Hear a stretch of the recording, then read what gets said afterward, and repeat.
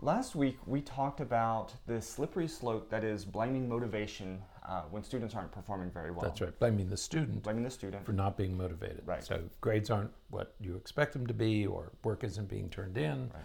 or they're not doing their work at all. And so we tend to blame students Right. for lack of motivation. Right. Today, we're going to kind of build upon that and talk a little bit about what we do when a student isn't performing well. Right.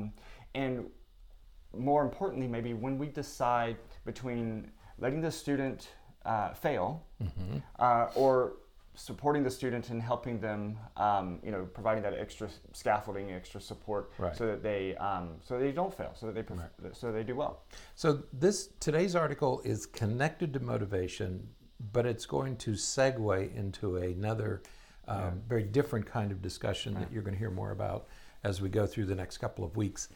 And we're probably going to turn this into a book at some point. Yeah. Okay? I didn't tell you that yet, but just get ready for that because you don't have enough to do. Okay, I'm ready. So what we talked about last week was blaming students for lack of motivation. Right. We want our students to be motivated. We want our students to be industrious. We want them to have internal motivation, determination, drive, grit, all those things, okay? So how do you create that? Right. And that's what today's article is about, Right. is how do you create these qualities that you want in children? And this article was written by Tom Elmore, who is the president of an organization, a nonprofit that he started called Growing Leaders. Okay, and I don't know the organization; I hadn't heard of it, but it is specifically designed to create these qualities in youngsters as they go through the grades, so that they can become leaders, so that they will develop these qualities, these desirable qualities. Yeah. Okay. I read this article a number of times. I liked the premise, but I had to read it several times because he keeps using the word risk. And I couldn't quite wrap my head around what he meant by risk, Right. okay? Yeah. But the first part of the article, what it's about is when to rescue your kids, and when to risk, okay? Right. So we'll use his words, but the basic idea here is, how do you know when you really ought to throw your kids a lifeline and help out? And how do you know when to let them struggle on their own? Right. Okay, because it's the struggle that creates growth. Right. Okay. Right. But you don't want to make them struggle if they're going to drown. Right. Okay. So that's what this article is about. Right. Yeah, and it's a great analogy because we do that very often.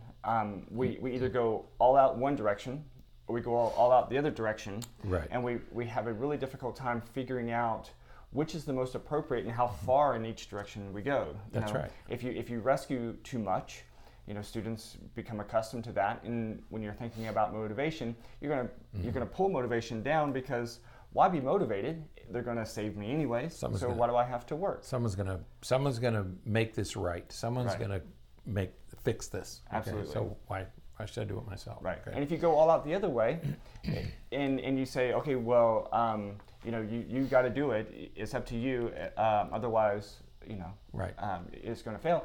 Then the student, of course, is going to, if they continue to repeatedly experience failure, then we're not going to have motivation there either. Right. So we do have to find a balance. Right. Now you have to listen carefully to the terms that this guy uses. He uses them very precisely. Yeah. He talks about a guy by the name of Sam. Sam's a young professional, just starting out in his career, highly motivated, wants to do well. Sam is dealing with anxiety at work and a little depression. Typically, you do deal with both. If you have one, you have the other. So Sam's dealing with depression, anxiety, and he's found what Elmore calls coping mechanisms. And Sam's coping mechanisms are marijuana, vaping, and alcohol use. Yep. Okay, so those are ways that he has found that he can deal with his anxiety.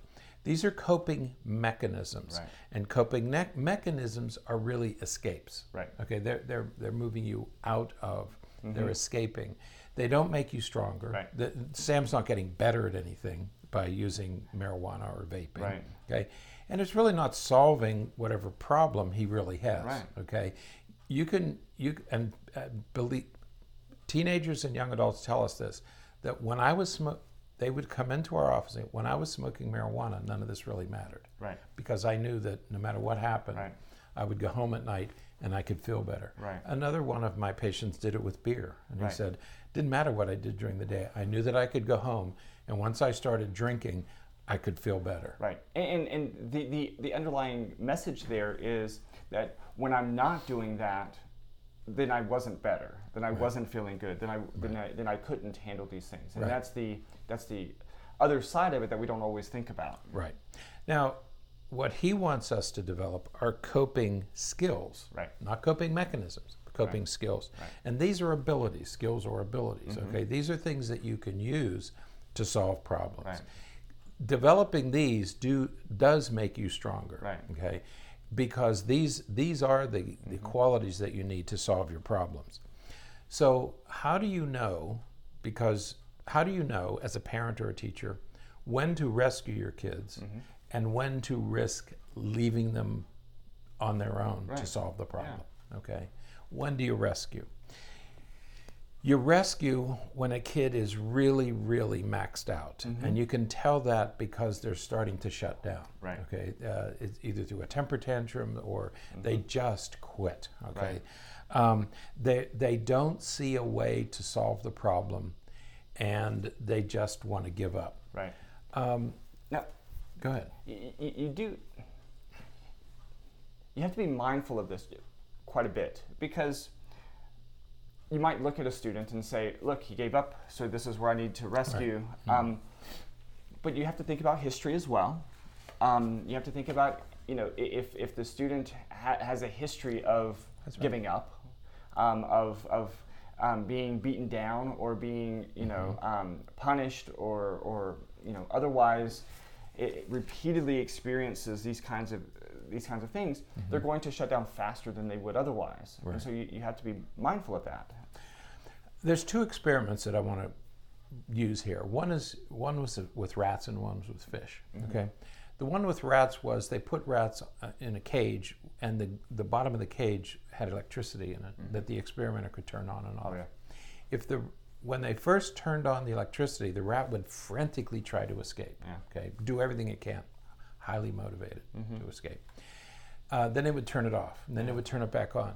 If the rat couldn't escape, it finally went into the corner and gave up. Right. Okay. Right. So when do you rescue? It's called learned hopelessness. Right. It's learned helplessness. Sorry. Helplessness and hopelessness. Yeah. When you have no hope, you give up. You shut down. Okay. That's what you have to watch for. If you're wondering, is your child becoming like that rat? The other experiment was in a fish tank. It was an aquarium, a rectangle. And they put a piece of glass in the middle of the aquarium.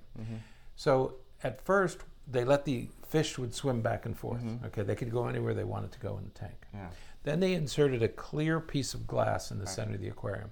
And the fish would run, they'd bump into the glass. Right. Okay, and they'd come up, bump into the glass.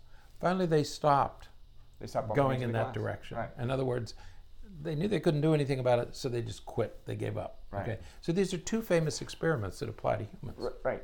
And the other part to that, I believe, is that they later pulled the glass out. Right. That's right. And the fish stayed on that other half. They still didn't wouldn't even try. They still wouldn't go past that halfway point where the glass was. So they learned that I can't get past there, so I'm not even going to try anymore. That's right. So some dudes could quit. Okay, right. I'm just going to quit, even though they could have. They just gave up. And this is what kids tell us. They say, "I'm not good at math." That's like the fish saying, "I can't get to the other side." Right. I'm not good at math. No, you can. You're good. It's not that you're not good at it. Right. It's not that you can't do it. You've given up. You've given up hope. In the very least, you can be better at it. Right. And so when we talk about rescuing kids, what we're really saying is you have to make sure that they don't lose hope. Right. That they don't learn to be helpless. Right. Okay? All right. So that's one side of it. Right. How do you know when to risk? How do you know when to leave them on their own and it's safe? Right. Okay? The telling, the important point there is this a normal stressor? Right. Okay. If it's a normal stressor, a homework assignment that they're really capable of doing, an athletic skill that they're really and you know they can learn it. And you know they're capable of doing it because you've seen them do it before and everything. And there may be some other factors involved that are influencing their motivation or their ability to do it at that time. Right. And I use the word motivation there specifically because they're not going to be very motivated to do schoolwork if the opportunity to play video games is there. And so that's where you have to, not that they're not motivated to do schoolwork in general, but giving a choice, that they're going to choose one over the other. Right. How many of us have run into the problem? First, you have to finish your homework, then you can play video games. Right. Well, guess what? Right. Homework's going to get 10 minutes. Right. Video games are going to get 4 hours. Homework's going to get done quick. Right. It's going to be done very quickly and very poorly, and they might lose it in their backpack somewhere because I can tell you their brains will not be on homework. Right. They'll be somewhere else. Right. Okay? So yeah, be careful of this stuff. Right. But when we talk about risking, we're talking about the normal stressors that children should experience. Yeah. Not making the team, being picked last, unfairness, injustice. Well, why does she get to play and I'm not playing? Okay? Right. Those are normal life stressors. Right. And you don't need to rescue your child from normal life stressors. Right. Okay. You got to be on an assignment, or you didn't get your homework done. That's a normal life stressor. Right. That's a lesson to learn. Right. You encourage them to build the skills that they need to overcome that, but you don't rescue them. You don't go and talk to the other kids that are playing and say, hey, you need to pick her first. Right. Or go to the coach. Yeah. Bother the coaches. More and more coaches are quitting because of parental involvement, parental pressure. And we talked about that last week where a high school coach, she went back to her high school after participating in the Olympics or professional sports, and she went back and she lasted 1 year, and she said, I'm not going to deal with this parent and politics of sports. Right. No, you don't rescue your children from life's normal stressors, because you need those stressors in order to get stronger. Absolutely. It's from your failures, it's from your losses, that's what makes you stronger. Right. And that's the point of this article, that you have to allow your children to experience life's disappointments. You can't keep clearing the path. We talk about lawnmower parents or snowplow parents. You can't keep clearing the path to ensure success. Right. It just isn't worth it. You say, well, I want my child to go to Harvard, so I'm going to do everything I can to get the highest grade point average. It doesn't do any good to get your child to Harvard if your child doesn't have the skills and abilities to handle life along the way. I mean, it just doesn't make any sense. Your ability, your grit, your determination, your perseverance, all those qualities that make you the best adult that you can be are forged during the disappointments and the failures of childhood. Remember that wonderful story we did, must have been 2 years ago now, where the daughter came running up to her dad and was complaining about not being on the starting on the soccer team, and the father simply said, "Work harder." Yeah. Absolutely. That's what you do in cases like that. You just work harder. Right. Okay. Yeah. I'm not going to go talk to your soccer coach and ask your soccer coach to give you any kind of special treatment. Absolutely. You just work harder. You'll make it. Absolutely. So give your kids a chance to fail. And we're going to talk more about this next week. Yeah. He also gives specific, I think, 4 or 5 specific points for each of these things. Right. Now this will be in the show notes, right? You're going to post this? Yeah. Okay. But we're going to go through them just quickly now. Do not remove stressors and rescue your children when, number 1, when the stressor is part of a normal routine that they need to manage. They have to learn how to do homework. Right. They have to learn how to study for tests. You can help, but don't rescue them. Absolutely. Okay. If it's practice, if it's you have to finish the season. Okay, this is something they need to learn how to do. Okay, you don't rescue them from that. Number 2, when the stressor is typical for that age group. Right. Okay, if this is what other kids your age can do, this is what you should be doing. Okay, when the stressor is something that is short term, and I think this is a very important point. Right. There's a famous study called the ACEs study. Right. Okay, and what we learned in the ACEs study is that if you have these chronic stressors, they can have disastrous consequences, especially if you have 4 or more out of 10. Yeah. Okay, but if it's a short-term stressor, or if it's fewer than 4, it probably is going to make them stronger to experience that stressor. Right. So even with the ACEs study, there are 10. It's only if you get 4 or more that it becomes a problem. Okay, fewer than 4, it's probably going to make you stronger. That's how you build some resilience. That's right. And the last one is when the stressor involves them forgetting a responsibility that they must learn to remember and face. And once again, I come back to homework. Homework is their problem. It's between them and their teacher. You can set up a place to do homework. You can assist when you're asked to help, but it's not your job to monitor and do your child's homework. And that there's an epidemic of that today, where well, I'll do everything I can do. No, that's your child's responsibility. Absolutely. And they must accept that. You can help them learn to deal with it. You can't deal with it for them. And that's going to be a skill that's going to carry them moving forward. Right. Absolutely. So when do you rescue? When do you remove the stressor because it's going to be a problem? Okay. When the stressor is chronic and unhealthy. Right. If it's abuse, if it's neglect, with ACEs and stuff. Yeah, with those sorts of things. If it's chronic and the child can't do anything about it, it's not their problem.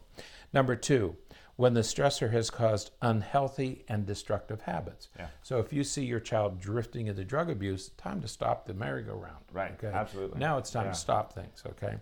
Number 3, when the stressor isn't typical for that age. Right. How often do we see that? Absolutely.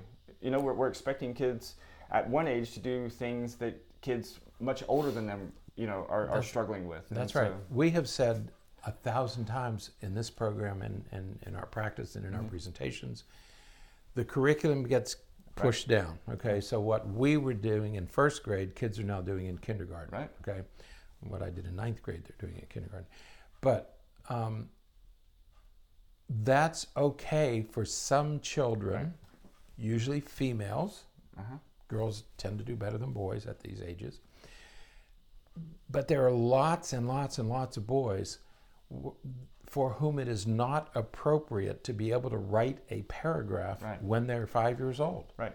Absolutely. My grandson is 5 years old. I can tell you, he has no interest in writing a paragraph. And he's not. It doesn't matter how much he's punished. It doesn't matter what he gets. It doesn't matter what's taken away. He just isn't ready to do that. He's doing other things. His mind is on other things. He's in a different place, and we just have to give him time to get there, okay? And the last one is when the stressor is overwhelming because it's accidental. It's been imposed on them from somewhere else, and you say, okay, this isn't yours. Let me fix this. This is, I can help you out with this. So be careful if you're a teacher or a parent, any kind of a guardian or caretaker, be careful that what you're expecting them to do, they can do. If they can't, yes, then it's okay to rescue. Otherwise, if it's age appropriate and everybody else is doing it, and this is something that they want to do, whether it's play baseball or take piano lessons or whatever it is, make sure they finish. Don't rescue them from it. Let them have that responsibility of doing well. Right. So you have to give them hope, because otherwise they're not going to swim past the middle of the aquarium. Absolutely. Okay. Or they're gonna cower in the corner and give up hope. Otherwise, let them struggle and let them become emotionally strong. Absolutely. Resilient. So, all right. Okay. Well, then that is it for today. Until next time, stay happy, stay healthy, and forget to be afraid.